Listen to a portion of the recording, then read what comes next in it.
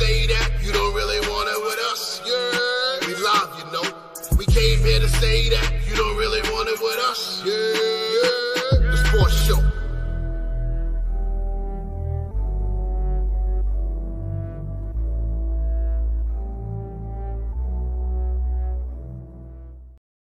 Yeah, I'm back like crack. Yeah. Oh my gosh. What? Y'all missed me. Welcome back to another episode of the Your Sports Show. I am your host, Big Baby, aka the soul of R&B. And to my right, we have the Queen Tay. Hey Somebody everybody, said, what's happy up? Saturday. Somebody I said, will. what's up? Matt. It's You been a gonna let while. me get through the introductions? It's been a while. He happy to be I'm back. excited. Not only am I tired with Tay, I'm Listen. excited. This is the weekend Tay has chosen violent, so you probably just want us to just run through everything, so the violence isn't as crazy. Look, it's But- been a good week. It's been a real good week. Shout out to the Nets beating the Lakers. It's been a good week. Let's get it, Drake. Let's go. Yo, To my- Matt, the to my- Clippers said they want some credit because they beat the best team in the NBA, the Jazz. They said they deserve some credit. We're going to talk about the Jazz. What's good, Is To the my Wiz Kid. To my bottom right, we have the voice of a generation, Pete Rosado. What up, everybody? How we doing on this beautiful Saturday? Yeah. And to my bottom left, finally off of load management, we have I'm back. BK Matt. I'm back. Hey, Tay. Hey, Tay. How you doing, Tay? Don't play with me because you're still gonna lose. Look, we ain't even gonna get into that. Today is not the day. Before we get started with the show, it's been a year. I want to say rest in peace to the Floors God, Pop Smoke. We miss you, King. It's been a year. Floss is week without you, bro. We miss you. Let's go. Let's get it. Yeah, most definitely. How's everybody's week been? Queen, how's your week been? My week is good, just working. We did a little memorial for my cousin who passed away, Pop. So Yeah. we're here. Copy. Pete, how was your week? Not too bad. It's been a really relaxing week. I've had the whole week off of work, as you know, President's Week, so school teachers are off. Good relaxing week. Been able to get some housework done and stuff like that I don't usually get to get done. So can't complain. I'm just glad this snow has finally stopped, and I'm hoping this was the last snow we gonna see for a while. I ain't got no more And shovel. you just jinxed it. Thank you. I ain't got no shovel. So- I broke mine. At BK Matt, how's your week? You've been off for a couple weeks. I'm So about to be off again next week. I gotta go to Georgia. I got something I gotta deal with. man, I want to take Look. a week off too. I want to take a week off. Look, I ain't gonna hold you. playing It's with hard you. to be me. It's hard to be me. It's been low key dope. Aside for the snow, I hate the snow. I used to love it when I was a kid. I hate it now. Yeah, but it's been cool. Real good stuff happened this week.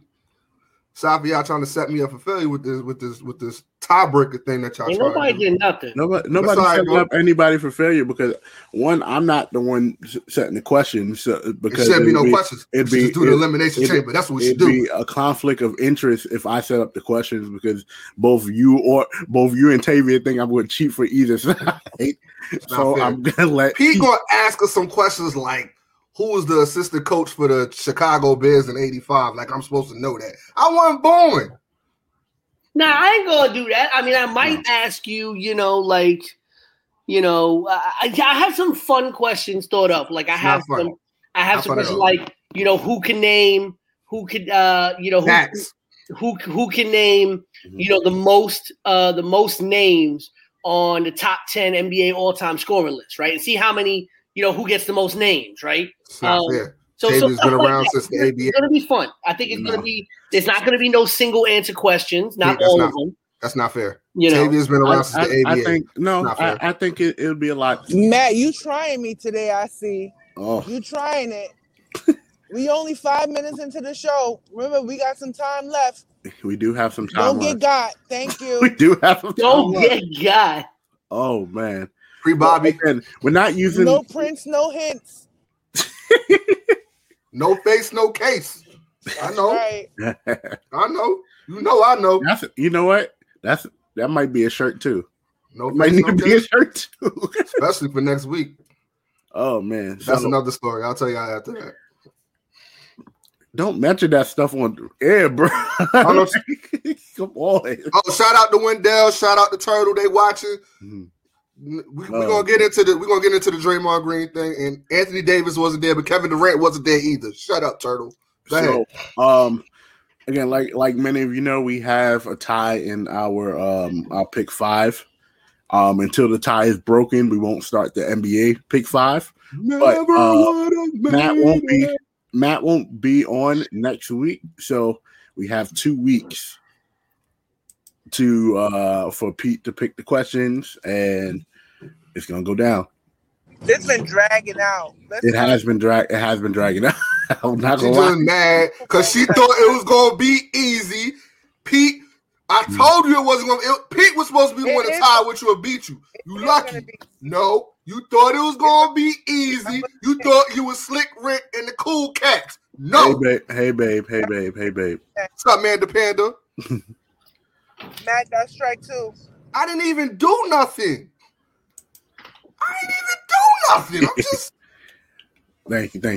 That's the soul of R&B. Soul R&B. Shout out to my boy Ahmad. He's checking in. Ahmad Rashad?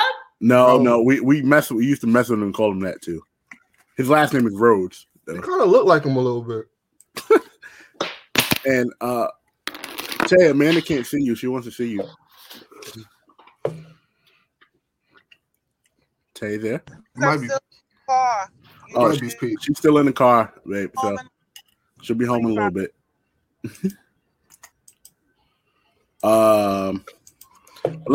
Pete, you ready? I am ready. Yeah. All right. Let's get into the world famous.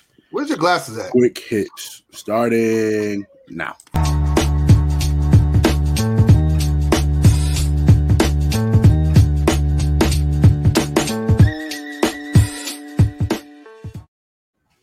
All right, everybody. All right, and welcome to the world famous quick hits for the week of February the 20th. Let's start with the NBA, and something happened last night that has never happened before in the history of the NBA. Jamal Murray set a career high with 50 points, but that wasn't the big story. Jamal Murray set a career high of 50 points and became the first player in NBA history to score 50 points without taking a single free throw in the entire game. Jamal Murray went 21 for 25 from the field, 84% shooting, which is the second highest percentage in a 50-point game since Wilt Chamberlain did that, had a higher percentage in a 50-point game.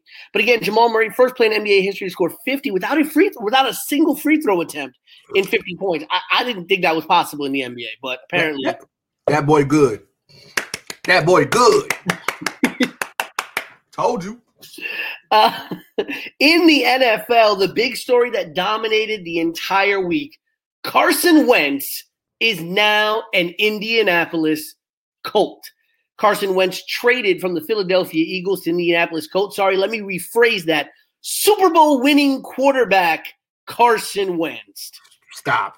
Is capping now already. Traded to the Indianapolis Colts. He is reunited with his former offensive coordinator in Philadelphia, Frank Reich, the current head coach for the Indianapolis Colts. I apologize there.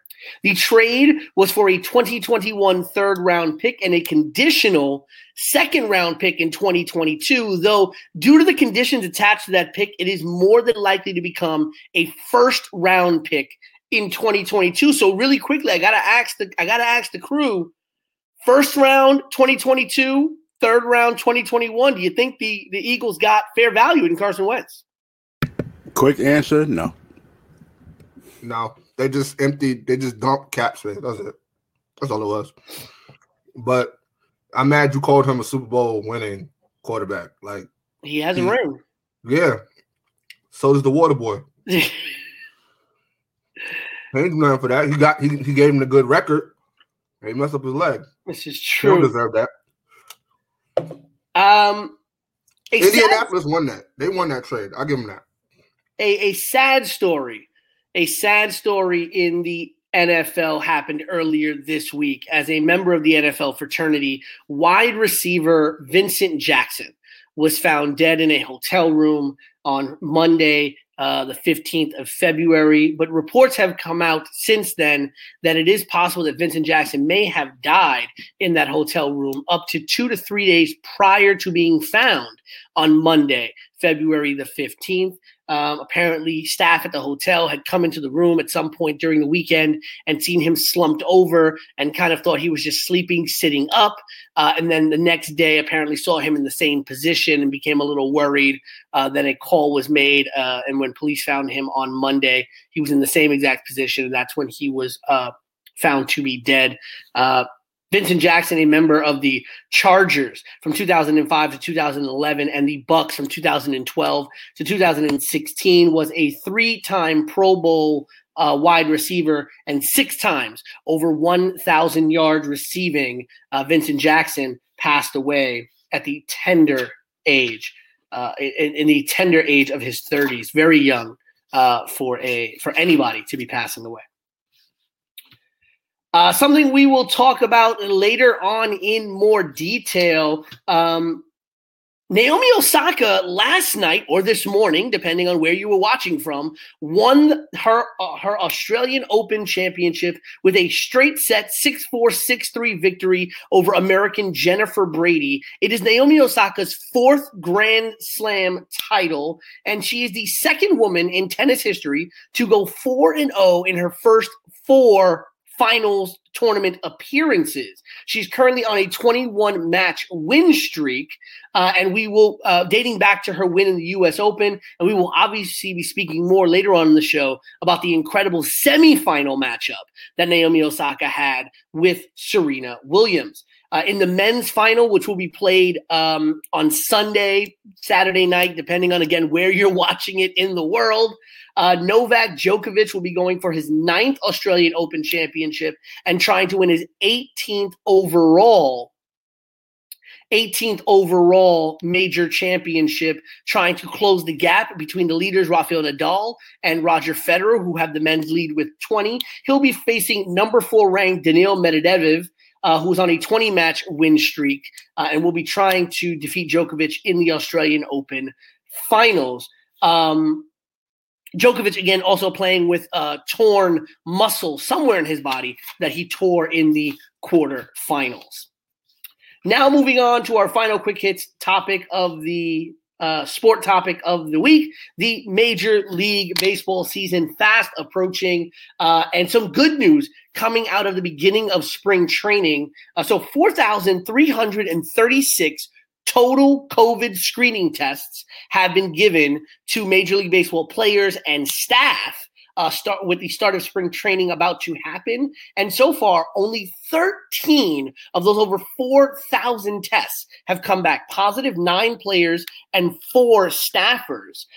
Those players and staffers asked to stay in an intensive 5 to 7 day quarantine before they can be tested again. But, I mean, the results there, that percentage, 0.3%, less than 0.5% of the over 4,000 tests returning positive. To some actual baseball news, last week on this very segment, on Quick Hits last week, we talked about how the Mets had extended one of their guaranteed spots for spring training to Tim Tebow. And less than a week later, we have found out that Tim Tebow has decided to retire from the world of Major League Baseball. Good. He decided to follow his dream of returning to the game of baseball in 2016 when the Mets signed him to a minor league contract. And, you know, while he didn't really average and hit very well, did hit a couple of home runs in the minor leagues that were kind of heralded, did kind of seem like he was rounding into a pretty decent, okay hitter while he was in the minor leagues. Here's where the big thing came in. In 2017, when he was in A-ball, single A minor league ball, apparently Tim Tebow, according to stats, generated $1.6 million in extra revenue for the other teams in terms of the number of fans that he brought in. An average of 2,600 fans came to games extra when Tim Tebow was playing, and a total of over 370,000 fans, extra fans, generated by Tim Tebow's 2017 season in single A ball. So you know what? May not have been the greatest hitter, but if I'm getting 1.6 million out of it as a league, I'm not complaining. Yeah, not much to complain about if he's bringing in cash revenue for the for that league, for the league, yeah. Two other stories. The Yankees agreed to a 1-year contract with the final remaining player from their 2009 World Series team. Outfielder Brett Gardner signed a 1-year, $4 million deal. Does have a player option for a second year. If he declines his player option, it'll become a team option. But really cheap deal to bring back the final remaining piece from that 2009 team. The Yankees are one team, if anything, they do show a lot of loyalty. Let's say that much. Brett Gardner, 37 years old, one of the oldest remaining players on not only the Yankees, but in baseball, returning. And lastly, again, another story we will get more in depth with later on today in our show.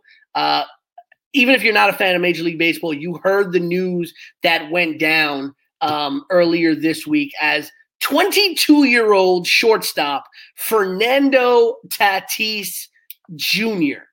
signed the third biggest contract in Major League Baseball history when he signed with the San Diego Padres, and he agreed to a 14-year, $340 million deal, full no trade clause for the 22-year-old Fernando Tatis Jr. It will keep him in the San Diego Padres organization until he is 36 years old.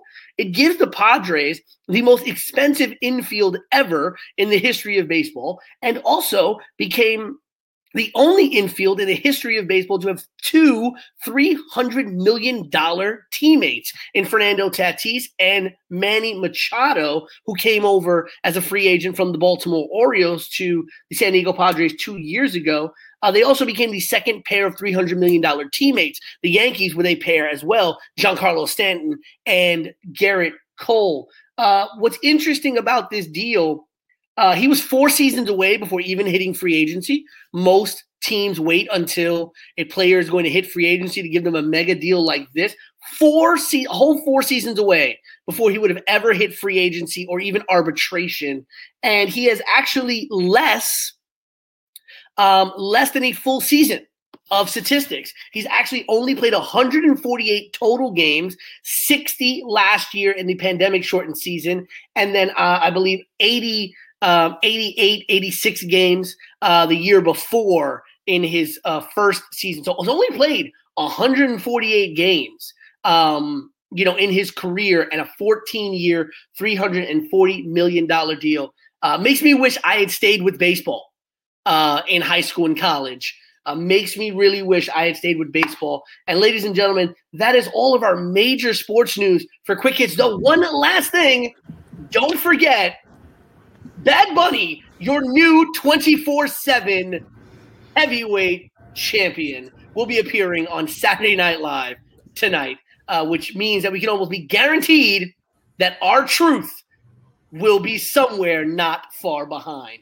Ladies and gentlemen, that has been Quick Hits for the week of February the 20th. Good job. So, we did speak about Naomi Osaka amongst each other, but let's get into today's topics right about now.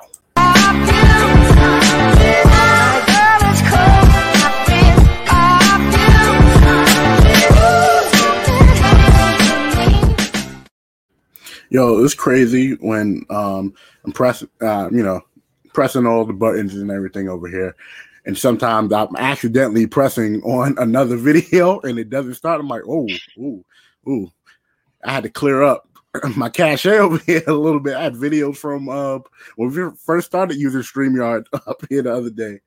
But as we said, Naomi Osaka has just won the Australian Open, right?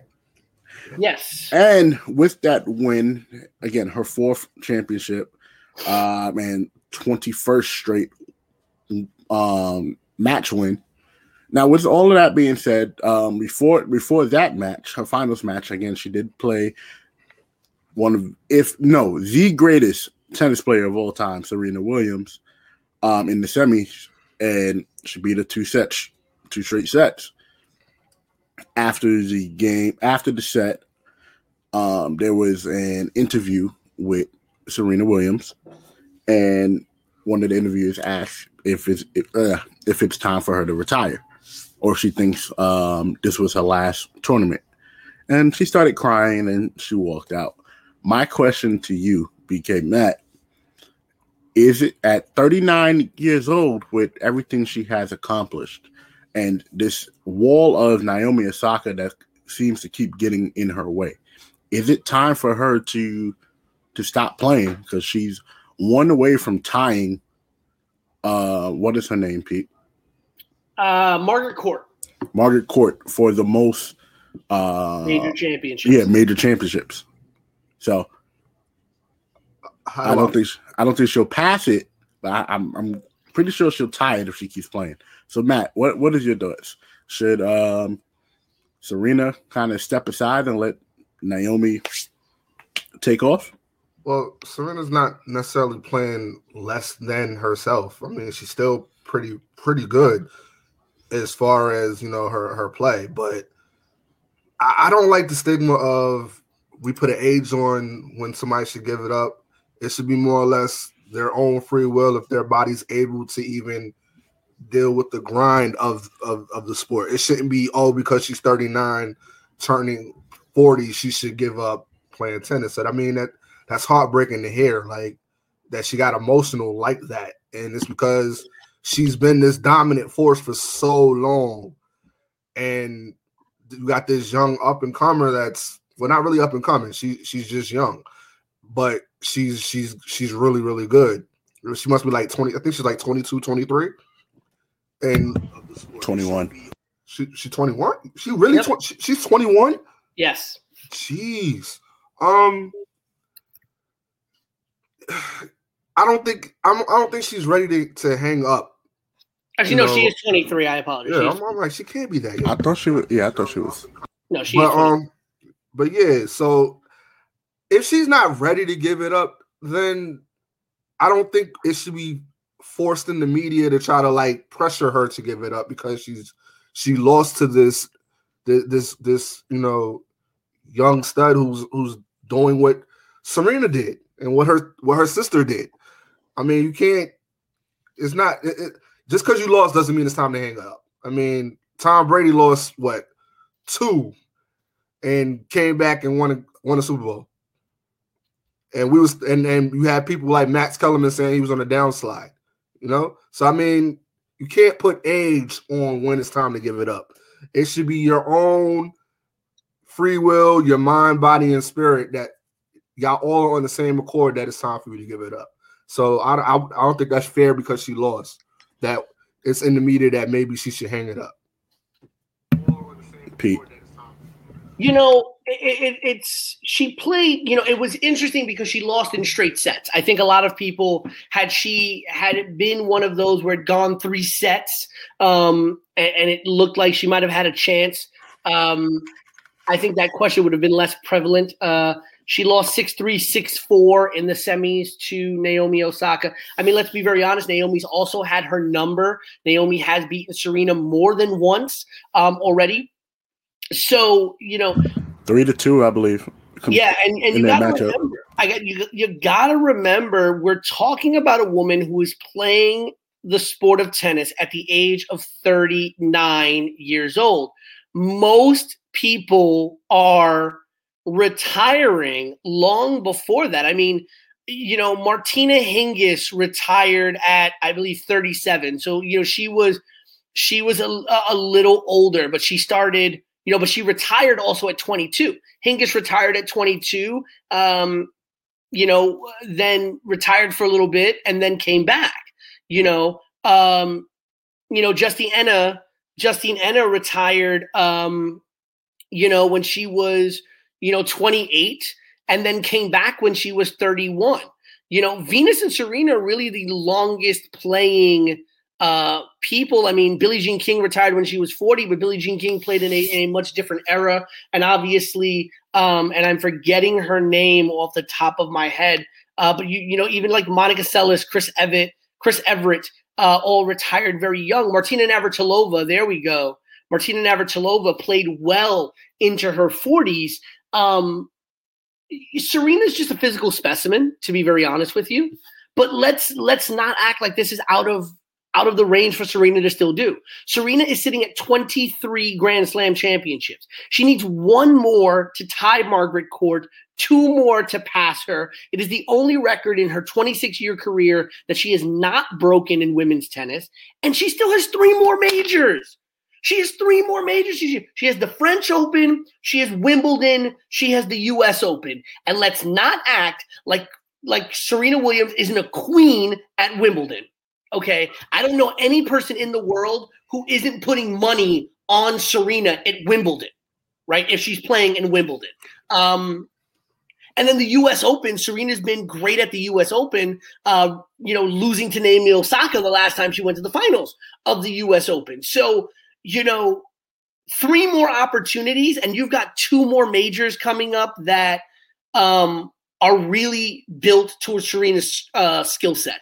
The French Open, she's done okay at the French Open as well. She's won the French Open, I believe, a number of times. So I don't think, when I'm thinking of Serena, look, she's not her sister. I don't think she's going to be one of those people who starts losing in the first set ever again, like Venus was doing. But in all due respect, I do also think we're starting to see a little bit of that Andre Agassi, Pete Sampras effect, where you're starting to see those younger players being able to beat the legends. I remember when Leighton Hewitt beat Pete Sampras, beat Andre Agassi, when Andy Roddick beat Pete Sampras and Andre Agassi, and it was like, holy crap, this is actually happening. I don't think Serena's time is up, but I do think Serena's place as the most dominant tennis player on the court, that window is starting to close. Because you got young people that have watched you for years. They know all your tells. They know all your movement. They studied you. They grew up on you. Right. So it's bound to happen. I mean, this just makes you lock in more to figure out a way to get over that hurdle. Like I said, she's still performing at a really high level. So, I mean, it's totally up to her if she wants to retire. What I love is that there's a lot of young European players, but what I really love is the fact that we are able to transition from the age of Venus and Serena to the age of possibly Naomi Osaka and Coco Gauff. We have 2 young Black women who are incredible at the game of tennis, possibly being able to pick up. And Coco Gauff hasn't even scratched the surface yet of what she's capable of in the game of tennis. Mm-hmm. But 2 young Black women who can really possibly pick up where Venus and Serena left off. But there is a bunch of great tennis talent out there, like Matt said. Queen, what are your thoughts on this? So I kind of agree with Matt in a way, and I kind of agree with Pete. So in a way,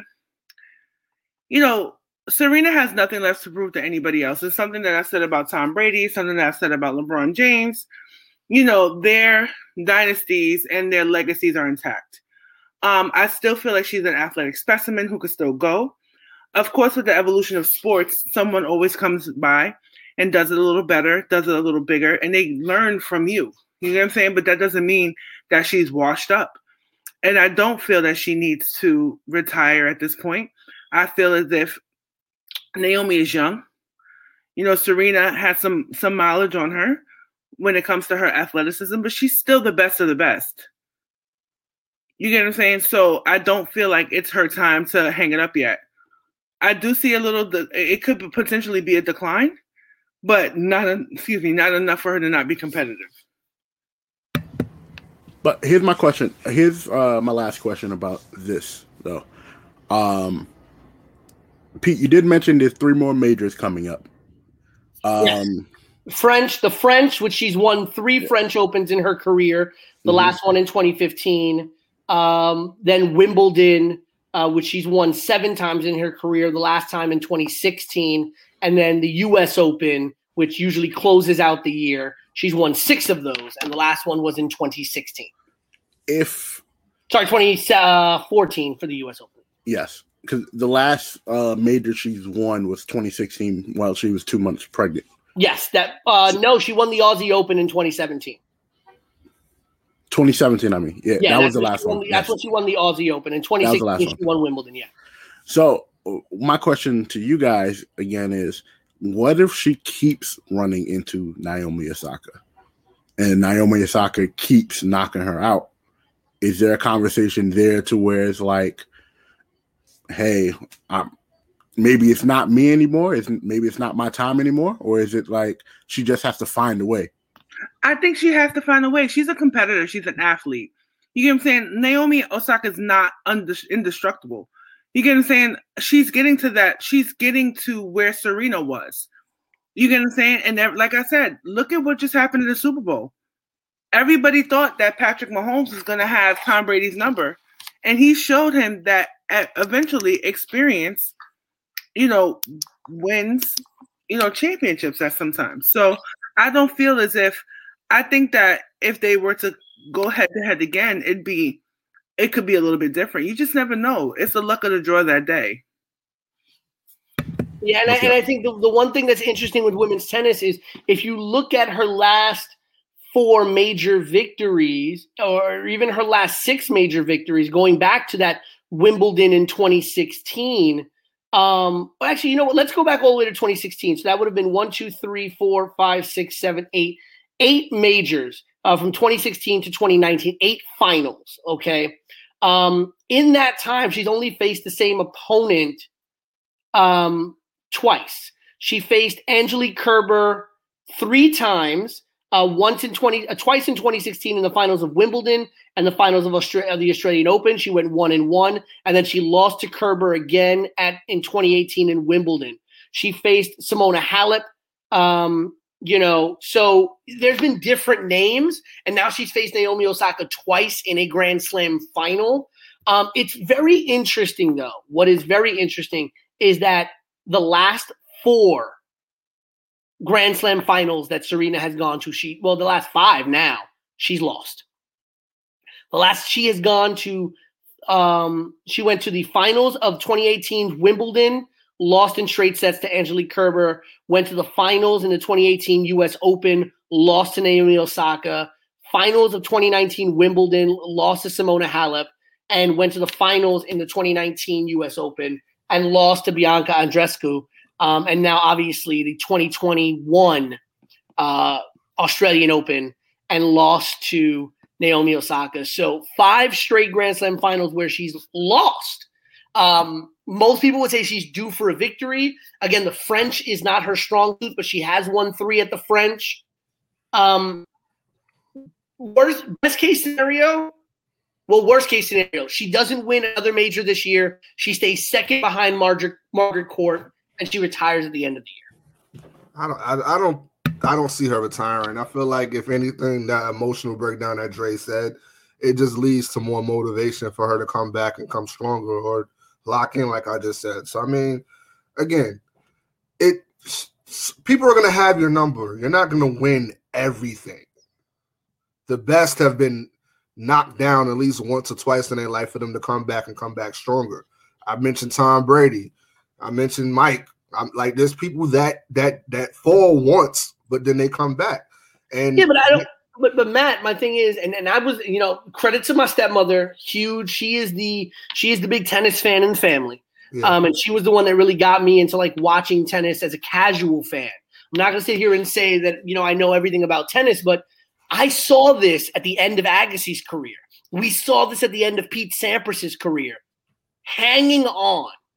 Right. And yeah, they're good enough to get to the 4th round, maybe the quarters, maybe even the semis every now and again crack a finals, right? But Agassi and Sampras were not the same player. We have, again, 5 straight times she's made the final. And that's not counting the other tournaments she's played in where she didn't make the finals, right? And lost somewhere before the finals. At what point do we say Serena's still great? Yes, but she's not that Serena.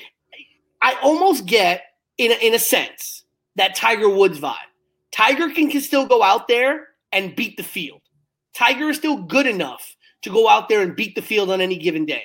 But is Tiger the same Tiger that struck fear in the hearts of players whenever he stepped on a golf green 10 years ago? Not the same way. No. Serena is still great. Serena can still beat any given player, I think, money bet on any given day. But at what point do you say to yourself, I can walk away at some semblance of the top of my game? Yeah, but at the end of the day, I think when you say stuff like that, it kind of discredits who they are. It's like they're not great anymore. You know what I'm saying? But at the end of the day, there would be no Naomi without Serena. Absolutely. Definitely. Absolutely. There would be no Patrick Mahomes without Brady. 100%. Absolutely. Or Manning or whoever, better skilled quarterbacks. You get what I'm saying? There'd be no Kobe, LeBron without Jordan. You know what I'm saying? So at the end of the day, we have to pay homage to watching greatness live and being able to watch greatness for as long as we've been able to watch greatness. And the thing is, Naomi has two strong things over Serena right now, and that's age and freshness. But I know that anybody is going to feel if they have to go against Tom Brady in the Super Bowl, they're going to be shaking in their boots. Mm-hmm. John James in the final, they're going to be shaking in their boots still, no matter what. You get what I'm saying? The psychological advantage is always going to be with the veteran and with the great. So let's call a spade a spade. Of course, you face a decline over time, but to be able to have performed at such a top level for the past 20 years, you get what I'm saying? Like, that's unheard of. Serena, to me, is the greatest athlete, one of the greatest athletes of all time, if not the greatest. Facts. 100%. Definitely top 2 or 3. Definitely top 2 or 3. Number 1 for me, the greatest athlete of all time. What this woman has been able to do since I can remember, and I mean, even though Margaret has won more, in my opinion, I agree with Tay. The era in which Serena has done what she's done, winning 23 in the era that she's won it in, going up against the litany of great female tennis players that she's gone up against, to me, already puts her above Margaret Court. Yeah, but to be honest with you, Jordan won more, but he wasn't a better all-around player than LeBron. Correct. So I was about to mention that. That's the Jordan, LeBron, Jordan, Kobe, again, LeBron Brady argument. More than anybody. Brady won it more than anybody else as far as Super Bowls. He's won more than the franchises. But that doesn't make him a better quarterback than even a Peyton Manning, like we say all the time.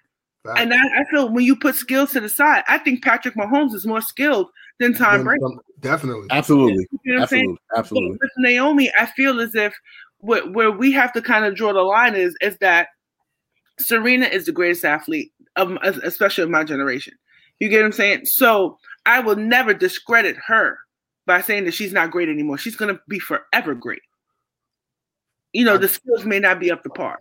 I just got 2 things to add what Tavia said. Tavia said basically what I agree with is she only has 2 things on her. She has age and she has preparedness. Why? Because she studied her for so long. She's been in the game for so long. You can read all the tells and know her mannerisms to know what she's going to do. So I just don't I don't want to force retirement over her because she's lost. You know what I'm saying? I don't get pain. Like I'm gonna give you an example. God rest his soul. It hurt like hell to see Kobe in the last 2 years of his career. I don't get that vibe with Serena. You know what I'm saying? I don't get that vibe with Tom Brady. You know what I'm saying? So it's like, or LeBron. I don't get that vibe. If it's not to that distinction, I don't want to force retirement on her. Right. That's just not fair. Yeah, 100%. I get what you're saying, but I feel also when Kobe's last couple of seasons were kind of rough. But then also keep in mind, Was it that that his last couple of seasons were kind of rough, or was the league changing at that time? You get I think more or less it was his Achilles. I think it was a different league. Even look at the Tom Brady argument, right? We would not be sitting here with them winning if it had not been for that defense. So who do we put the acclaim onto? You get what I'm saying? When with Serena and Naomi, the only difference is it's a one-on-one type of thing. These other guys are in team sports. So with Kobe, he still was a great player, but he faced, like you said, and I agree, the Achilles, the changing of the league. At that time, by the time Kobe was at the tail end of his career, the Golden State Warriors was shooting amok. That's a different league than what Kobe was used to. He was used to that slam dunk Vince Carter era, that Shaq era, the tail end of the Jordan era, the tail end of the 90s. Yeah, most definitely. I think also that's what Serena's going through too. The game has changed. The players are, and I put Serena and LeBron in the same category in terms of being able to adapt to the changing of the eras. Because LeBron got the tail end of the Bryant and the hand checking era. So I see it. It's not the force. I wouldn't say tail end of Bryant because I think Kobe won about 3 or 4 rings. While LeBron when I say tail end, I mean the Kobe Bryant era in terms of the hand checking and all of that stuff. He won the other two when the league got a lot like less handsy. That's what I meant by that. But as we're on basketball, Draymond Green made headlines earlier this week discussing the treatment of NBA players while they ask for trades versus when the teams want to trade them. My question to the table, Queen. You've worked in PR departments. So as someone who would be PR for a player, how do you think the player is feeling when they have pretty much no control on their career once a team wants to trade them versus when they want to leave? It's a demoralizing feeling, right? Mm-hmm. Especially depending on where you sit at that team. Hey, baby. So, case in point, we talk about like Deshaun Watson asking for trades and this and the third. But when you look at it, right, you know that you are, contractually bound to a team for a certain amount of time, right? And when the relationship breaks down, it's not good. I think who suffers the most with that is the player. The talent suffers the most because there's so much great uncertainty as to what's your next move. If you're going to be able to be attractive enough for another team, are you going to be able to get another contract the way you did before? Now, look what happened with Scottie Pippen. Scottie Pippen was like one of the, I think, top 2, top 3 in the league and was like the 12th highest paid player on his team and the 26th, 27th in the league, winning championships alongside LeBron, Michael Jordan. So when something like this happens, people never realize how it impacts the brand, the psyche, the emotional, the future of a player. Now, with Draymond's point, I don't often agree with Draymond Green's, outbursts and things what he says. But this is something that I can look at spot on and feel that he is correct. You get what I'm saying? Because at the end of the day, when you are contractually bound to a team, you're supposed to act a certain way. You're supposed to follow by their rules. You're supposed to abide by their guidelines. And when they're done with you, they're done with you. And there's nothing you can basically do. You have no power. You have nothing to say. You're like a piece of I would say you're like a piece more than a person. You're a pawn. You're a pawn, or I wouldn't go so far as to say a pawn, but you're a piece to a bigger picture. Whereas for you, you're the biggest picture. You're the biggest piece of your picture. You get what I'm saying? But as a PR person, I've been in situations where I've worked with people who were at the end of their contracts, whether it was a recording contract, whether it was a sports contract.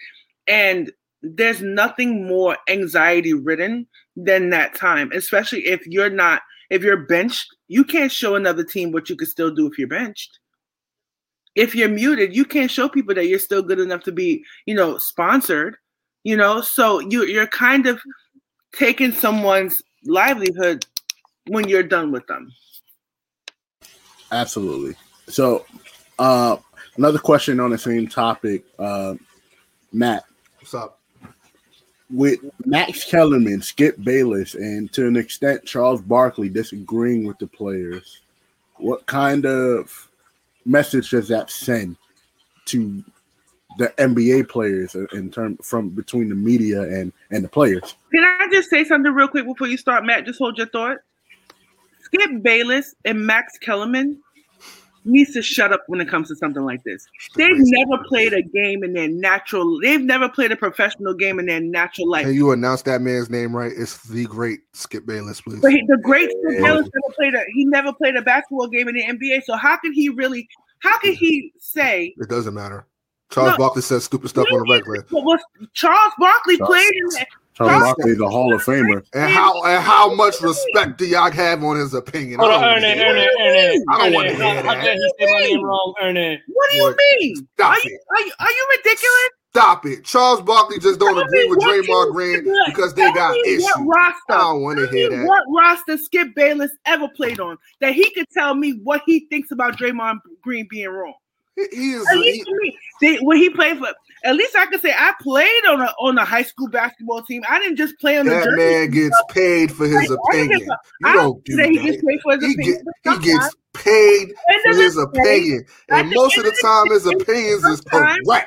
Ask Shannon, ask Uncle Shay. His opinion is back sometimes. You don't need to be That's saying why anything. he gets paid. You don't need to be saying anything. He gets paid because marks like you sit there and you build his whole entire. I better not hear not one thing negative about Paul Pierce when he talks. I don't want to hear nothing because he played. I don't want to hear that. I never disregard. The thing is, and I always say this, like when Kendrick Perkins has an opinion, when Shannon Sharp has an opinion, when even whack ass Paul Pierce has an opinion. Why you gotta be whack? In the trenches, they were in the trenches with their players. So they had to go backstage and they had to go in the back of the locker room and see their colleagues and their comrades get basically demoralized game by game. Skip Bayless can't say that. He's a media savant. I'm just saying, like, he gets paid for his opinion. Thank you. What are you doing? Really, Dre? Really, Dre? Why are we bringing up old stuff? Why are we bringing up old stuff? Press play. No. The reason why you better not mute my mic, Dre. You demean other people do not play it. Is because you don't understand or respect the time, energy, and effort that has gone into being a professional. Period. It's I'm more mad than you even just have this watching video. the 48 minutes of the game. It's the physical, the mental, the emotional. You can't determine what goes on in the foxhole if you've never been in a foxhole. And the reason why people get on your case about that is because you're insensitive a lot of times to the fact when you say, oh, you know a whole heck of a lot about sitting. Well, I'd rather sit on the Phoenix Suns bench than wonder about how I'm going to pull a hamstring running on the treadmill. Amen. Let the church say amen. Look at his smug face. This is horrible.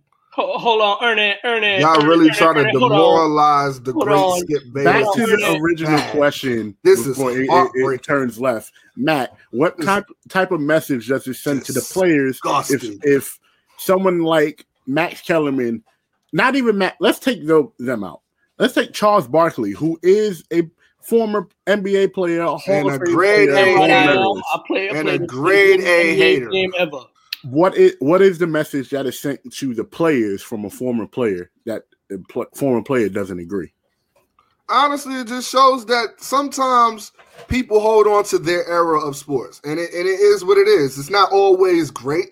Charles Barkley didn't have the luxury of choosing where he wanted to go, and he had to just eat the heartbreak and like the taste of it. It is what it is, even though he got paid fairly well when he went to Phoenix to be injured. But that's neither here nor there. We're not gonna talk about that or what he did on the Houston Rockets aka Scottie Pippen's team, because Charles Barkley decided he wanted to be injured throughout the whole season. But that's neither here nor there too. What Draymond Green did and what he said.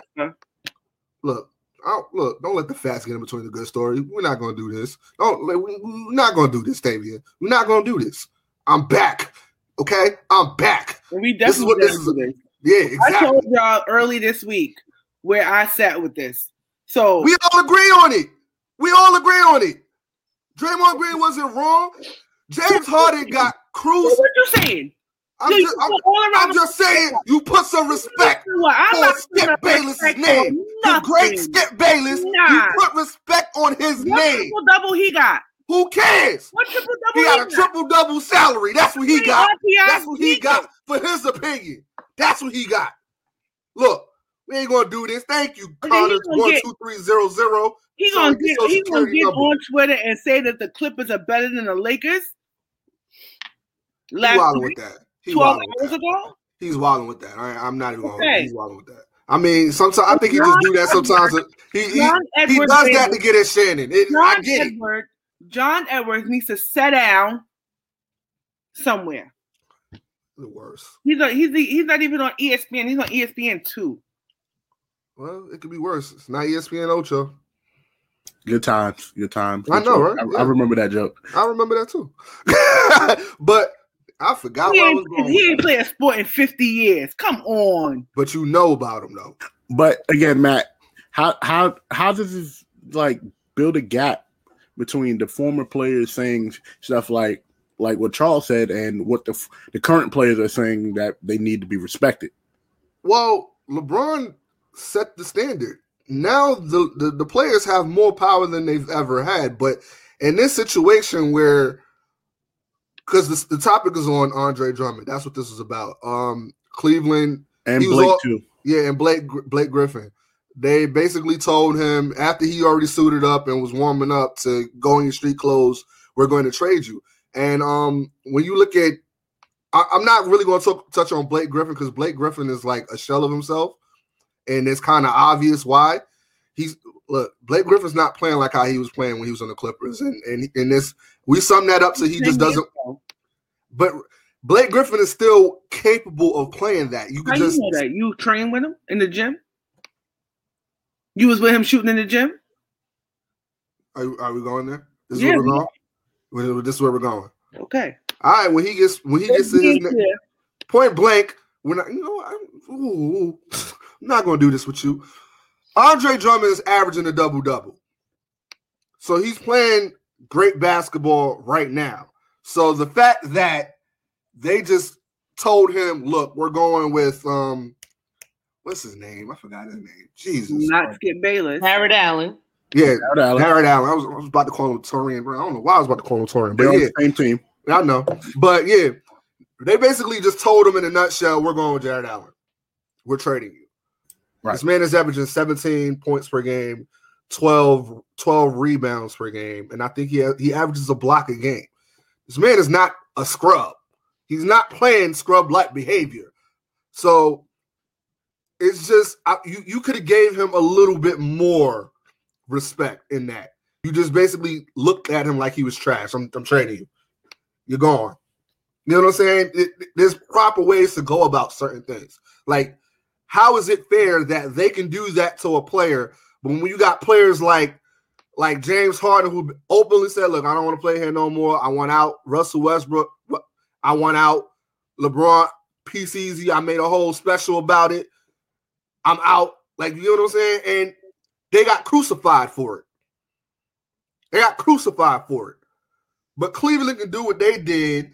Sacramento could do what they did to DeMarcus Cousins when he found out at a press conference. He didn't even get a call. A reporter told him, how do you feel about being traded to New Orleans? Harrison Barnes got traded in the middle of a game. Yeah, like it's not right. It makes you feel like you're just property. It's not a good feeling. It makes you feel like you're not worth nothing. It's not a great feeling. Millions of dollars. Yeah, he is 100%. You're right. But your brand is worth it. But it's still a level of respect. It's a level of respect that needs to be had. And that's just where I'm going with that. There's a side of dignity I feel that should be shown to the players on your teams. You get what I'm saying? Absolutely. Especially if you've been with a team for however long, even one season. I feel like people are owed the respect of at least learning, in a way that is conducive to their mental health. I feel as if, finding out during a press conference from the media, or finding out, like you said, during halftime, or whatever, I feel like that is so, I feel it's disrespectful. Yes, at the end of the day, it's a corporation, it's a business, and I understand business deals are made at any time, but you can give somebody a minute to absorb what you're telling them. That's what I said. Charles Barkley's still holding on to the 90s and the 80s where it was cutthroat. You got to be man. You got to man up. Like, it's a different era of sports. The only thing I say about that, they weren't trading players in the middle of the games. Exactly. In the 90s, though. I'm not going to hold that. I never saw that. But Charles Barkley wasn't that type of player to get traded like that. Right. No. He was a franchise player. Absolutely. Absolutely. Pete, your thoughts on the subject at large, and should there be action taken by the Players Association at some point in time? First of all, Ernie, Dre, I'm kind of mad at Brooklyn Matt over here. Dre, Shaquille O'Neal, Kim Jong-un over here calling me not a great player. Dre got to understand, I'm on NBA on TNT. Shaq and Kenny and Ernie and Kobe Bryant, greatest player I've ever seen, 40 points, 50 points. No, first of all, Charles is a whole fool, but I think part of that is also just part of his persona at this point. Draymond Green's 100% right. There's a level of disrespect, players, and this goes to the larger conversation. This doesn't always happen to these players, but it does go to the larger conversation that the owners are white. Over 75 to 80% of the league are black players.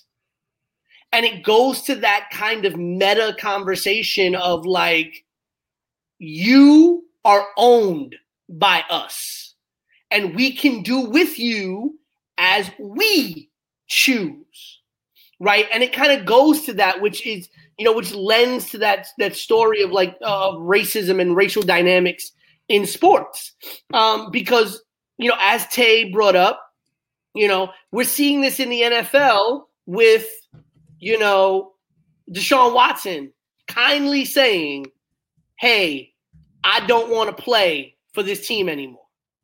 I've given you everything I can give you. I don't want to play anymore." And the team saying, "No, we own you," right? This piece of paper we have here says we own you. So no. But if the Houston Texans want to send Deshaun Watson to the Sokovian Ice Raiders for a bag of basketballs, they can. And Deshaun Watson's not supposed to be upset by that. And he's not supposed to say, well, I have a problem with that. Right? They get mad when, for example, players who have no trade clauses say, I want to go here. I don't want to go there. Oh, you're going to trade me? I want you to trade me, but I don't want you to trade me here. I want to be traded to these specific teams. Try to work me a deal to these specific teams. And all of a sudden the player is selfish. Listen, when James Harden asked to be let out of Houston, when he originally asked to be traded, I had no issue with it. When he started to act like a whole fool, and started to make Houston look bad and started to treat them with disrespect, I literally said, if they ship him to the Vancouver Grit, if they ship him to the team that Will Ferrell played for in semi-pro, I wouldn't have been mad at it, right? But when you a player asking for a trade, give me the respect, right? Like, I give you the respect, you should give me the respect, right? This is we over here trolling in the chat over here, but this is a situation where, as Tay would say, teams and players need to keep that same energy, right? If players are saying, give me the respect, or when I ask, I'd like to be out, let me out, then, teams have to play the same role. Hey, you signed players have to play that same role. They want teams to listen to them. Then when they say, oh, but you signed this contract, right? Because one of the biggest things, and this is kind of a side conversation that I'm not going to get too deeply into, one of the things I get really pissed about, especially in the NFL, is when you have players saying, well, I signed a 5-year contract last year for $14 million, and I think I outplayed it already. I want now another deal for $75 million. No. Play for the contract you signed, right? Play for the contract you signed. And so I feel like it goes both ways in that situation. To me, what the Pistons are doing with Blake Griffin, with Andre Drummond is a problem because, see, here's the thing. You couldn't do this to Blake Griffin right after he won a dunk contest. No. Right? But you can do this to Blake Griffin now because you're treating him like old goods. Like a scrub. Like old boy can't play no more. Right? And then what's going to happen? Old boy's going to go to another team and produce. Andre Drummond's going to – but you know what's funny? They want to trade him so bad, right? Cavs want to trade Andre Drummond. But I'm sure the Cavs ain't going to trade him for a bag of basketballs. The Cavs want the best deal they can get for him. But no, you want to trade me? Trade me. That's it. And so that to me is the problem, right? I feel like, players have to have a level of respect for the teams, but I think the teams do have to have a level of respect for the players that I think is not apparent. And we're seeing this a lot in the NBA, and it's becoming a problem, right? If you want the players to be nice, you know what? I can't go to my boss right now and say, hey, I know you signed me to a contract for $70,000 a year, but I feel like I've already outworked my contract. I want a raise. Absolutely. I can't do that, right? And I kind of get upset when NFL players do that. I don't like what Trevor Bauer's doing in Major League Baseball, but in a way I respect it. You want the highest amount of money? Give me the highest amount of money for 1 year, and then after that year is over, are you either going to give me more money, or I'm going to go to a different team who's going to give me more money? But I don't want you to sign a 7-year contract for $135 million and then say after 2 years, I done outpaid my contract, so give me more money. I think it's unfair. I'm not even looking at that right now. I'm not even going to do it. Listen, every episode. Dr. Peter Luther King. I'm not trying to get in the fire around the Queen today. Listen, Justice Warrior, Che Guevara. Listen, yes. If load management Bow Wow over here. Okay, if good risotto, I'm done. That was a good one. If Dollar Tree Bow Wow over here. No risotto. Look. Risotto. I'm done with y'all. I feel like, Pete, I get exactly what you're saying. You know what I'm saying? But I feel like there has to be a better rapport between the players and the teams. Like, absolutely. A lot of these guys are being paid millions of dollars. You get what I'm saying? And, at the end of the day, money talks. And sometimes the brands are bigger than the players. You get what I'm saying? Especially when you're a player that you haven't really brought any type of championship to a team and you haven't, brought any type of prestige to a team. But I think with the Cleveland Cavaliers, I think they have a reputation for being a little bit more, sticky when it comes to those deals with these players. And I think that's what kind of makes it kind of, broken. You get what I'm saying? Because the way that they handled LeBron James, you get what I'm saying? And then the way that they came out looking like the victim. Facts. And LeBron like the villain. to a lot of people. You saw those burning of the jerseys. They burned the jerseys. They ripped the posters down. That's why I got a lot of respect for. Listen, people may not have liked the decision, but I have respect for LeBron James because what did he do? He signed a contract for a number of years. He went politely to his team and said, "Hey, I need help. I need y'all to do better around me. I need you to do better around me." He played out the length of his contract. Never once caused a problem. Wait till he became a free agent and then said, "I'm going somewhere." Yeah, and like you said about the whole James Harden thing, I definitely agree. Once he started to kind of act out and show out, kind of flexing his superstar power, that's when I kind of like, the thing is with the Deshaun Watson thing, we haven't seen the best of what he could do in Houston yet, and I think that's what the team is betting on. You get what I'm saying? And I think that's rid of his help, though. They got rid of his help. Who they gonna throw it to me? That's what I'm saying. They sold his hope and they didn't even talk to him about it. He has all right to feel how he felt. Talk to him for what? Is he the GM of the quarterback? Who is he going to throw it to? We have this whole thing thinking that these quarterbacks because a couple of teams have allowed their quarterbacks to have some type of say in who they play with. Not a lot of people have had that privilege or have that say. You get what I'm saying? Like, even in the teams that I play with, I couldn't go to my coach and be like, "Yo, I want my sister to play center." Well, come on, like let's be real. The system is definitely broken in certain capacities. You get what I'm saying? But the thing is, what Deshaun is looking for right now, and what I hate to kind of put those two things in the same thing because we don't really, even though Houston has a perpetual culture issue. You get what I'm saying? We cannot put that in the same deal with some of these NBA things that I have never seen an NFL player get traded in the middle of a game or in the middle of a warm-up. And I think that the NBA, like Thurgood Rosado was saying, you know what I'm saying? The NBA, they have to be a little bit more culturally conscious. That's right. To the type of message that they're sending out to the fans, to the players, and to the Players Association. And I feel that with the Players Association, and just like Matt said, through the LeBron era, the Steph Curry era, players have more power than they've ever had. They have more leverage than they've ever had too. And this is the time for them to use it for their league. Yeah. I mean, to add on to what Minister Rosado Farrakhan was saying, like you hold these players at such a high regard, but you're treating them like crap.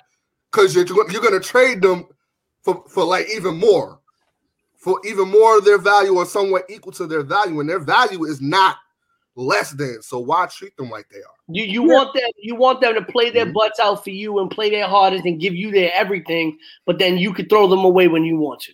Yeah, but the thing is too, it's like it's a double-edged sword. Bye, thank you. It's a double-edged sword though, because without certain teams, you won't have that platform to have that fan base. So I think one hand washes the other. And I think that with relationships and stuff, like I think Blake Griffin is a phenomenal talent. Don't get me wrong. But what has he done for the teams that he's been on? He won dunk contest. What has he done for the team that he's been on by himself? He jumped over a car, won a dunk contest.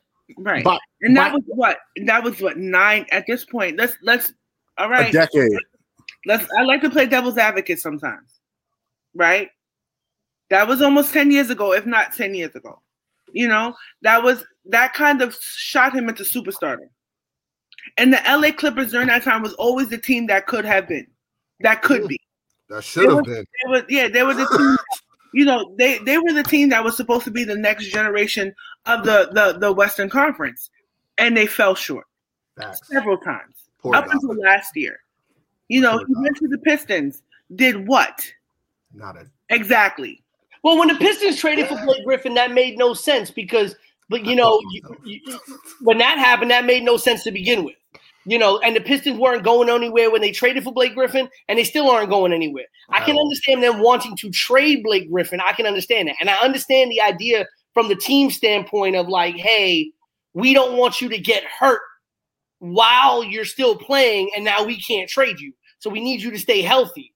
But it's just that if it was the other way around, if Blake Griffin had gone to Detroit management and said, I'd like to go play for another team, I'd like to play for a championship somewhere, all of a sudden, he's an a-hole. It would be like he hasn't played a full season. He hasn't played a full season since the 2012-2013 season. Mhm. Right.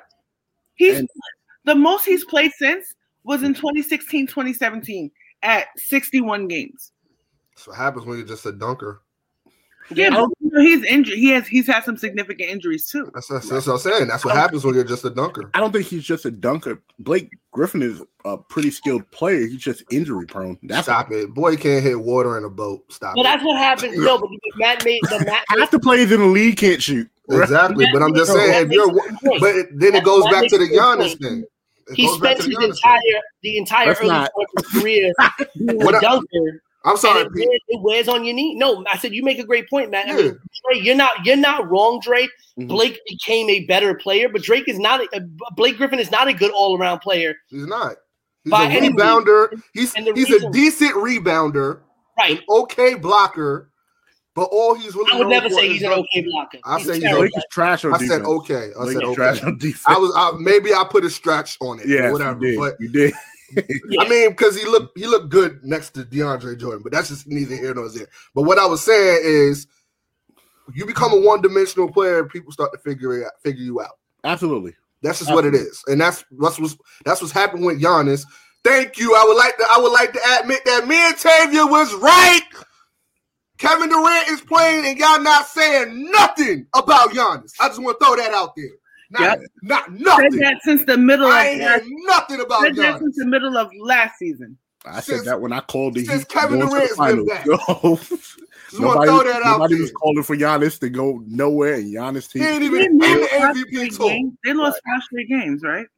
Yeah, They're terrible. they're Yeah. not. I don't They're want not doing nothing.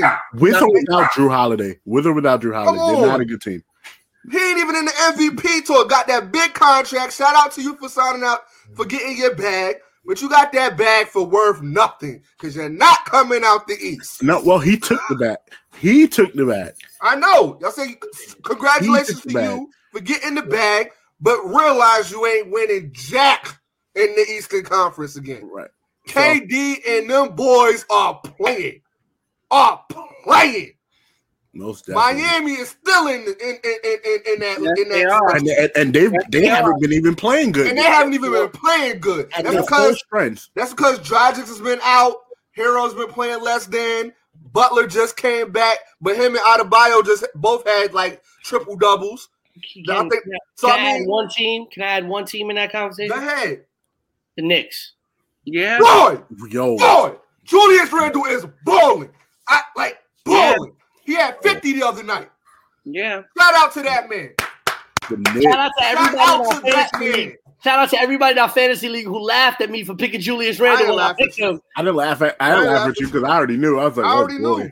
And that boy putting up buckets. Putting up buckets. I was mad when we Buckets. drafted for the fantasy league. Me and Pete kept picking each other players. Boy, You was right in back of me. Right.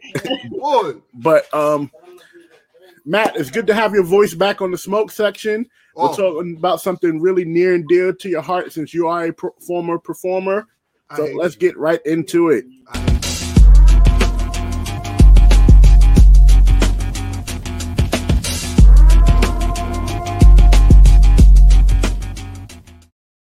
I guess I was muted, but yes, let's talk about something that was near and dear to Matt's heart. The sport of professional wrestling. Matt is trained in professional wrestling, but We'll make I it actually should have return changed soon. this. I actually should have changed the music for that one. You I'm like, better- I'll change it on the post production side of it. No. No. But No. I already know where you're going with it. No. Wow. And you better not put that in the You just Stop don't it. know the way Stop. you move too fast, so Stop. across the floor. And when Stop. you blow my mind like Stop. all the time, and Look. blah, blah, blah, blah, Shut take out, it Dorothy. home. Stop it. so deaf. Stop. Keep playing with me, Petey Sharpie. All I Stop want it. to do is see you bounce with me, bounce with Stop. me.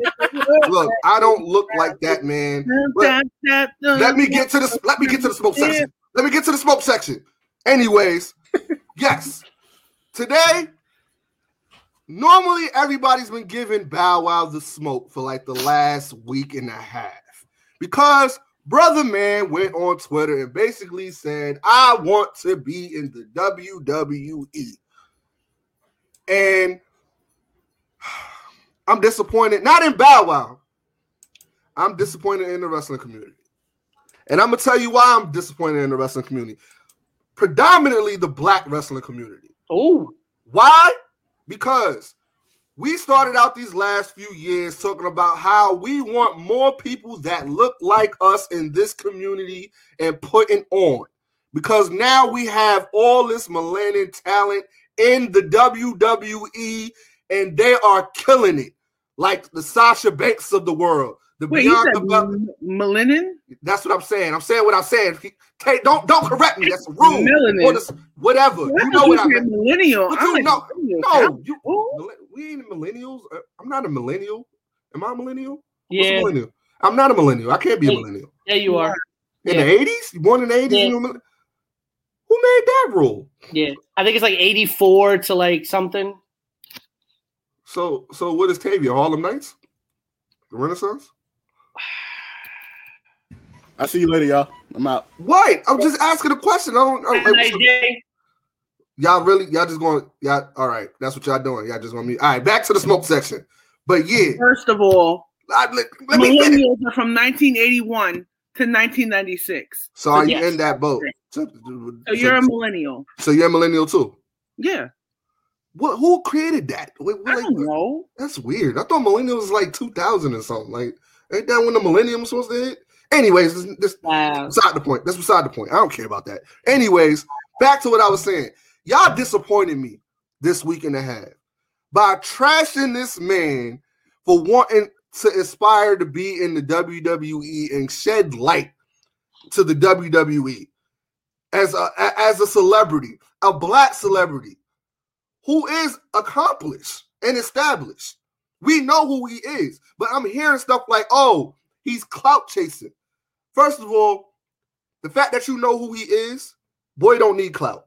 Let's be 100. He don't need clout. Boy, that challenge in a couple of years ago says differently, but I didn't get into that. I don't even know the whole story of that. Yeah, I don't know the whole story about that. But regardless, the man is established. We know who he is. The boy sold millions and millions of records, sold out concerts, like a lot of concerts. Like back in the day, that Scream tour was popping. Scream tour was the truth. Let's be realistic. You did a good job on that tour, Matt. Shut up, Dre. I'm not gonna do this. I'm not allowed to curse. Never had nobody. Don't do this. You don't show me. Stop. I don't look nothing like that, man. Stop. But the fact that the boy wants to do wrestling, a little Romeo, then look, woman, don't do that. We ain't gonna do that. Shut up, Dre. Shut up. Don't even say nothing. People just gonna sit there and laugh. You're supposed to be on my side. Anyways, the fact that y'all got on Bow Wow because he said he wanted to be a WWE star and he wanted to win a title and all this other stuff, why trash the man for that? Is it unrealistic that he actually wanted to actually be a wrestler when he was young? Think about it. He was a wrestling fan and he's the same age as us, right? 80s babies, right? So a lot of the time that wrestling was like at its peak was what? The late 90s? The Attitude Era? Yeah, and even in the late 80s when we were kids. Exactly. Boy must it's fair to say that he was a wrestling fan. Everybody was wrestling fans around that time. It's not hard to believe that Bow Wow was a wrestling fan. Yes. I agree. He's in a situation where he's performing. He's a rapper. And in the 90s, we already know how cutthroat the rap industry was in that era. You can't dibble and dabble in everything and have that same level of respect at that time. So it's fair to say that he could have possibly wanted to be a wrestler, aside from being a rapper. It's not bad for him to want to be a wrestler. Why are you going to put that man down, that black man down, for wanting to be a wrestler? It's that crabs in the barrel mentality that we get on and on about. That gatekeeper mentality. Boy, want to be a wrestler? Support him. He ain't going to hurt the business if he wanted to be a wrestler. How's he clout chasing? How is he fake? I for one, would be really, really happy to see the 2020 something version of the No Limit Soldiers. But listen, you know, disrespectful. You know, here's the thing. Hootie Hoo was a classic. Just want to throw that out there. Listen, the problem with Bow Wow, yes, there's a lot of people out here doing this whole wrestling gatekeeping BS. You know, we can talk about how that not only affects people like Bow Wow, but it affects regular people trying to get the world of professional wrestling, right? But to just speak on what's happening with Bow Wow, I think a lot of people are getting on Bow Wow not because he said he wanted to be a wrestler. Simply because I feel like Bow Wow is looking at what the WWE has done with stars, seeing what it did with Bad Bunny, seeing what it's doing with Bad Bunny, seeing what it's done with Rob Gronkowski, seeing what he's done with Ronda Rousey, and stuff like that, and kind of giving them those opportunities. I think the problem is a lot of people are not taking Bow Wow seriously. But that took Rob Gronkowski serious. It's not.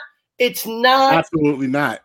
No, absolutely not. No, you know, and you know, I didn't take Bad Bunny seriously in the beginning. He's an athletic specimen, though. Yeah, I don't doubt that. But did you really take it serious? Like he was going to sign a contract and take it serious? No. Nobody had nothing to say about that. So why do we got something to say about Bow Wow doing it? A lot of people had things to say about Rob Gronkowski, but I think there was a difference with Rob Gronkowski. Is there were people in the wrestling business who were trying to get him in. It wasn't like Rob said, I've always wanted to be a wrestler, but I decided to become an NFL football player. But like that wasn't the case. You know, I didn't take Bad Bunny seriously until I found out Bad Bunny was actually training at the Performance Center. I don't think anybody took Snooki seriously until they actually saw her in the ring and she actually did a couple of things. And people were like, oh, hold up. This girl could actually do a couple of things. She's not going to be a fantastic But Pete, is it the same level of trashing that Bow Wow's getting right now?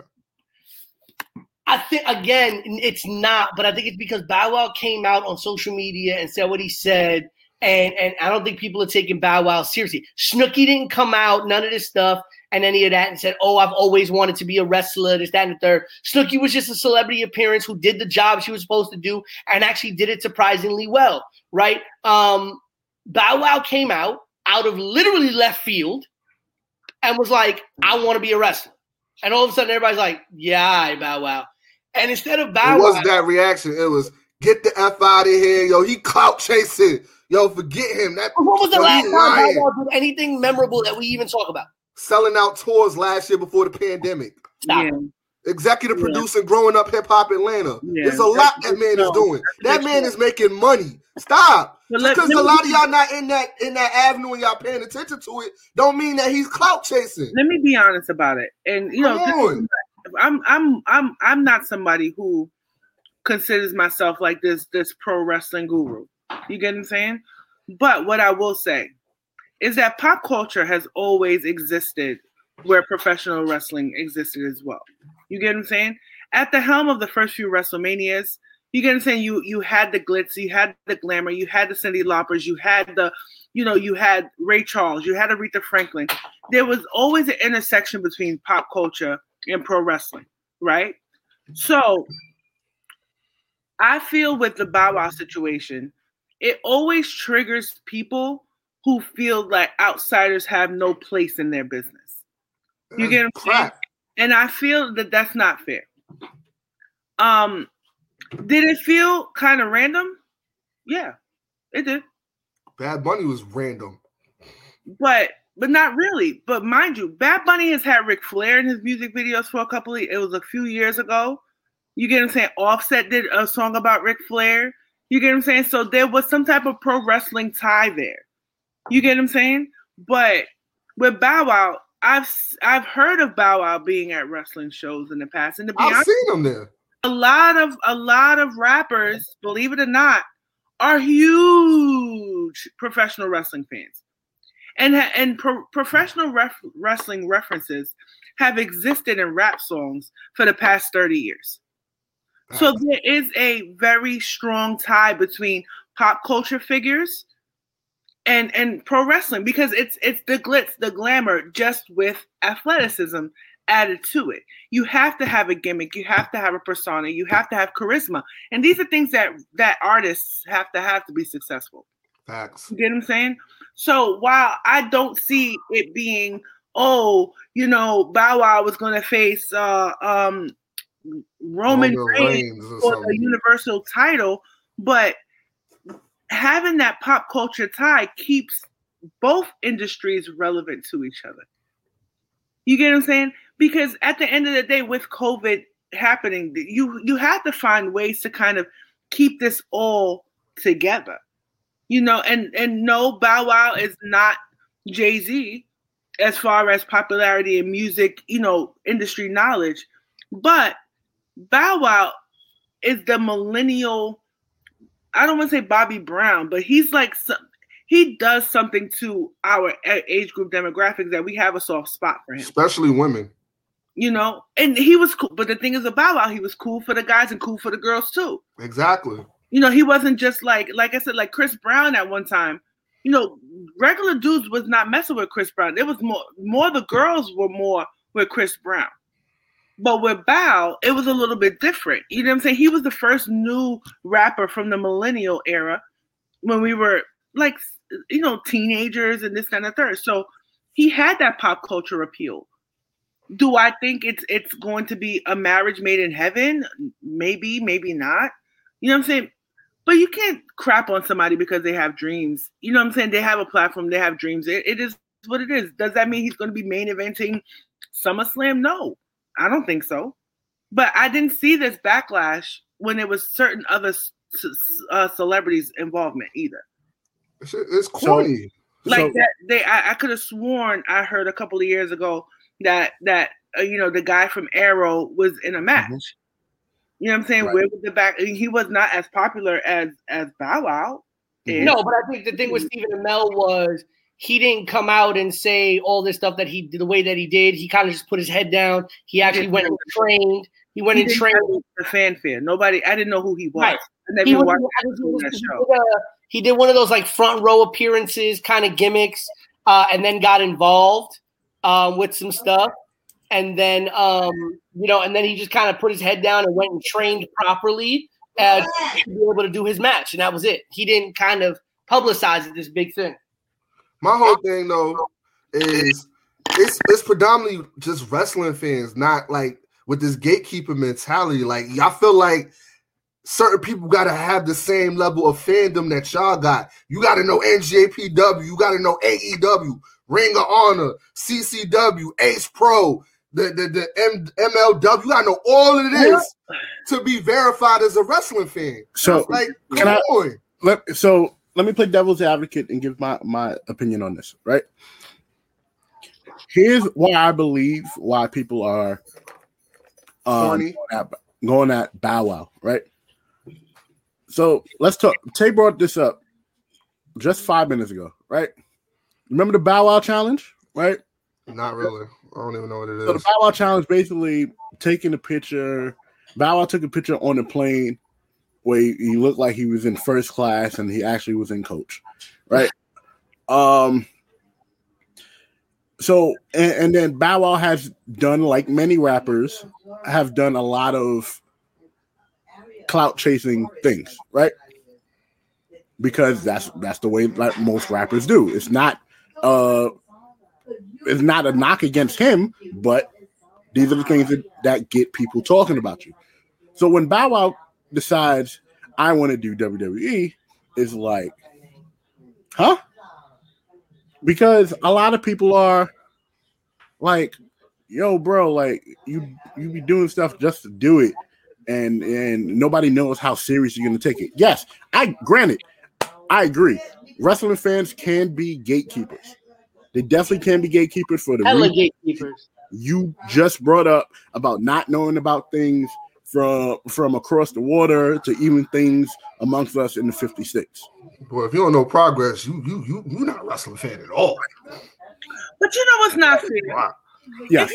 If you love something, like professional wrestling fans, you guys love wrestling so much, right? Don't you want to see it grow and continue to thrive and continue to maintain? And the way you do that is by increasing the viewership of all types of genres of people. Facts. Really. That's what I'm saying. With Bow Wow, he brings a demographic with him. You want to stagnate the industry that you love Because of what? Nah, they're not wrestling fans like us. Is it also the sensitivity of Ain't in this AEW everything that was streets. going on last summer in terms of getting people out the industry that's no good for the industry? So people have more awareness up right now. It could it be that? I'm asking, could it be that? No, because I do remember there was a time when The Rock came back. Mm-hmm. And the same people who I think you guys are kind of alluding to were crapping all over it. Yes. Now, this is the biggest star that ever came from pro wrestling. Pro wrestling made this man. And people were saying, well, he needed the wrestling to promote a movie. Somebody's background is really loud. He needed the wrestling to promote a movie. And to be honest with you, he didn't need pro wrestling. He paid his dues. He put eyes on the business. You get what I'm saying? So I saw that whole thing unfold when people were kind of getting annoyed. You know, The Rock has no business here. You know, more people are worthy. And then they they race bait The Rock as well. And I don't think that's fair. You get what I'm saying? And to be honest with you, I don't understand what this new this new generation of black wrestling fans saying that they never grew up knowing other black wrestling fans. I think that's nonsense. Because when I was a kid, you know what I'm saying? Like, of course, like I always say, you know, when I became a teenager, you know, of course, like other things kind of won out, like, you know, Backstreet Boys and pop music and stuff like that. But as a kid, you know, pro wrestling was big to us. All of us. You get what I'm saying? So that must be some Gen Z stuff. But at the end of the day, Bow Wow coming to pro wrestling would be as relevant as a Snooki coming to a wrestling or a Wale coming to wrestling and stuff like that. But I don't feel that people should pick and choose why or who they feel is relevant to wrestling culture. Or relevant as a wrestling fan, because that's stupid. I don't think that's fair. Because I do vividly remember, because The Rock coming back was a big deal. It was all across pop culture, put new eyes to things and kind of help set the standard for the reality shows that came out of it and stuff like that. But people are saying, well, he's not a real wrestler. He's not a real this. I'm like, yo, this guy, he's a third generation wrestler. Like, how could you even say that about one of your own? And he came back and did y'all a favor. Thanks. And then they're going to talk about something he's not black, he's Samoan. What kind of it'd be our own community. That's what it hurts to even see this. Like, it's like y'all put down everything. Like, any little positive we can have, y'all trash it. Oh, we don't mess with the New Day because they twerking. So look at all the stuff that they're accomplishing. As three black men. The disgusting things people were saying about I feel like, first of all, as a fan, right? You have all rights to like and dislike what you like and dislike. But when you cross the line and say things like that's not black enough, that's not, so you want us to walk around with cell phones and drugs out of one pocket and a brick of money. You get what I'm saying? Like that's the type of representation you want on TV. They even trash Crime Time. You're playing into stereotypes too. They trash Crime Time, like you said, for being that stereotype. But for being that stereotype. Right. You can't make everybody happy. You can't make none of them happy. I remember seeing how, like, people were saying, well, the New Day is like this, and it's preaching this. I'm just like, wait, what? You want to see weak black men? I see 3 strong men of color who became one of the biggest, if not longest, one of the best groups in wrestling of all time. But they weren't, the way they carried themselves wasn't black enough. I think that's nonsense. I think it's BS. They even I can take it even further. They even trashed the nation because of the DX thing. Yeah, but you see, I feel like it's worse now than back then. No, but they're bringing stuff up from back then. That's the thing that kills me. I don't understand it. Like, how do you determine what's black enough? And the thing is, and what I hate, and you guys get so aggravated. You guys don't get aggravated by it. It's like I date myself, right? But why y'all talking about stuff that you got to watch on a network, and putting 2021 eyes on a 1997 product? You can't. Everything evolves. Everything evolves. And I feel like it's not fair.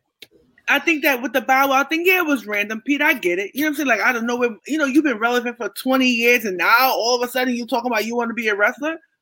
But he also said that he was willing to do the work. Mm-hmm. He also said that he was willing to train, which is what a lot of people wouldn't do. Right. No, you know what? And Matt said it perfectly.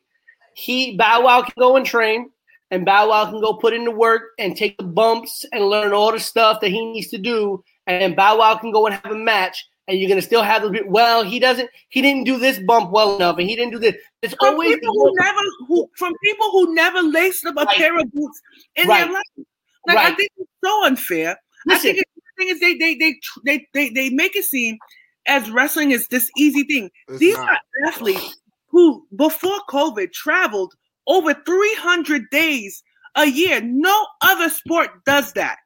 No other form of entertainment does that. No sport does that. And y'all got the audacity to sit there as a keyboard gangster and say, well, he didn't do this well enough. He didn't do that well enough. Like, you could do better. That's the thing that's the one thing that I hate about wrestling. Is listen, people know me primarily as a commentator. People primarily know me as somebody who does stuff backstage at independent wrestling. But I got into a ring. I bumped. I ran the ropes. I did those things, right? I didn't do them particularly well, and I learned very early on that was not my place in professional wrestling, but I did it mostly because you had to, also because of the respect of what goes into being an in-ring competitor. And so, yeah, right? Even I, who has taken those bumps and run those ropes and done those things and practice some of these moves, will still never judge somebody who does them, because I am in no position to judge somebody who does them. Also, as Tavia was going to get to, I believe, it's those same people who couldn't do it on their worst day, on their best day, right? I hate when I go to wrestling shows and people go, you effed up, when somebody like messes up a move or something like that, or misses or does something, and then you got the you effed up chance. And I'm like, yo, on your best day, you couldn't even mess up as good as they messed up. Yo, Pete, you want to hear something funny? My favorite, and I heard it from a wrestler, which aggravates the hell out of me. Let's be clear. I trained in 06, right? 06. Now I want to get Bow Wow probably like 2 years, probably a year or two older than me, right? I did this in 06. I was 16 years old.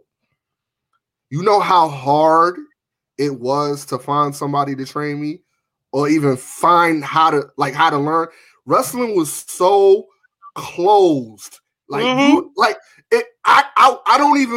wish I could even tell you what I went through to learn, to even be taken serious, to get into the door to be trained. You know what I'm saying? Now, to say, oh, he had all this back then and he could have learned then. No, you cannot. If y'all are wrestlers, right? Y'all know y'all history. Y'all study y'all history. Do y'all know about the reporter that tried to expose wrestling in they would have tried to break Bow Wow. A lot of old training schools. Listen to what Ric Flair said about even the training schools back then. What Al Snow has said about training schools. He would have been the first person. I mean, listen, there are people who even say this about the WWE tryouts, where they say day one of the tryouts is not to see whether or not you can wrestle or how good of a worker you are. It's to see how far they can push you, and to see who gives up, to see who really wants it deep down inside. And then they get into the wrestling and everything else. And they do everything safely. But Bow Wow in the old days would have been the first person that they would have tried to break. And it's like to hear Russell say that. It's like, yo, that's gatekeeping, and y'all don't even realize y'all doing it. That's sad.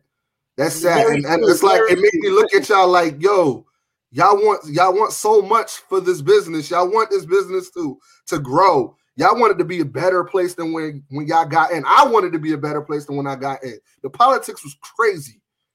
And y'all are not doing it. Y'all not doing it no better. Y'all not making it better. Y'all making it just as worse. Y'all gatekeeping and y'all don't even realize it. Yep.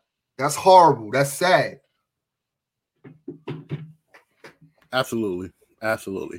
So, as we wrap this episode up, we got a lot of good things coming up, ladies and gentlemen. If you are listening to this episode live, we are doing the Jobber Tears podcast viewing party this Sunday, coming up for Elimination Chamber, which you can hear our predictions on after the year, Sunday before the pay-per-view. Make sure you stay tuned for that.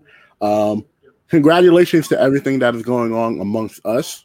Again, I said this last week. I'm going to continue saying it. A lot of good things coming up amongst everybody. Again, we prefer to keep it private, but again, just know we all doing big things. We're all about to have things pop off for us. So, again, congratulations to the team. McMahon theme song here.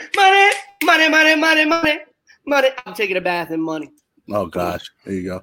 You notice when Pete was talking, like Pete would go from, like I said, Minister Farrakhan to like back down to John Cena / Hurricane, and then go back up. You gotta stop messing with PP Winans, BB and CC stepbrother. PP Winans, yeah, PP Winans. There's a risotto coming through. You know what's funny? Every year when we get our contracts, every year when we get our contracts, every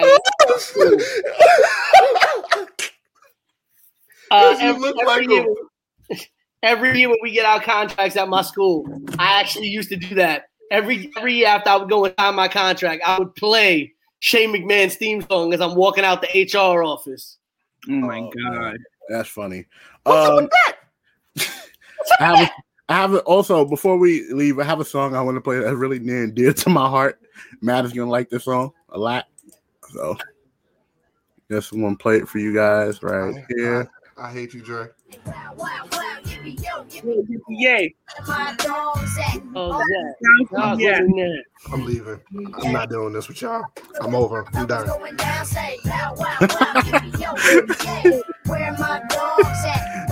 He left. Oh man. I love Someone gotta tell Bow Wow to stop getting into Chris Cross's wardrobe. Oh man, that's hilarious. Rest in peace to Chris Kelly, man. Yes, rest in peace. That broke my heart years later. You know, I saw this thing where he was still signing autographs with fans, and they would make fun of him, and you know, so it hurts. It still hurts me. He was one of my first crushes. Oh, wow. I remember calling Bow Wow. I remember calling Bow Wow Fake Iverson. Well, that was because he was proud. Yeah, he used to dress like he was trying to be like a little Iverson. AI was the biggest thing to hip hop without actually being a mainstream rapper. Yeah. This is very true. But on behalf of our little Bow Wow BK Matt, who left because he heard his theme song, for Peter Luther King Jr., for the Queen Tay, it is your boy Big Baby signing off. Peace.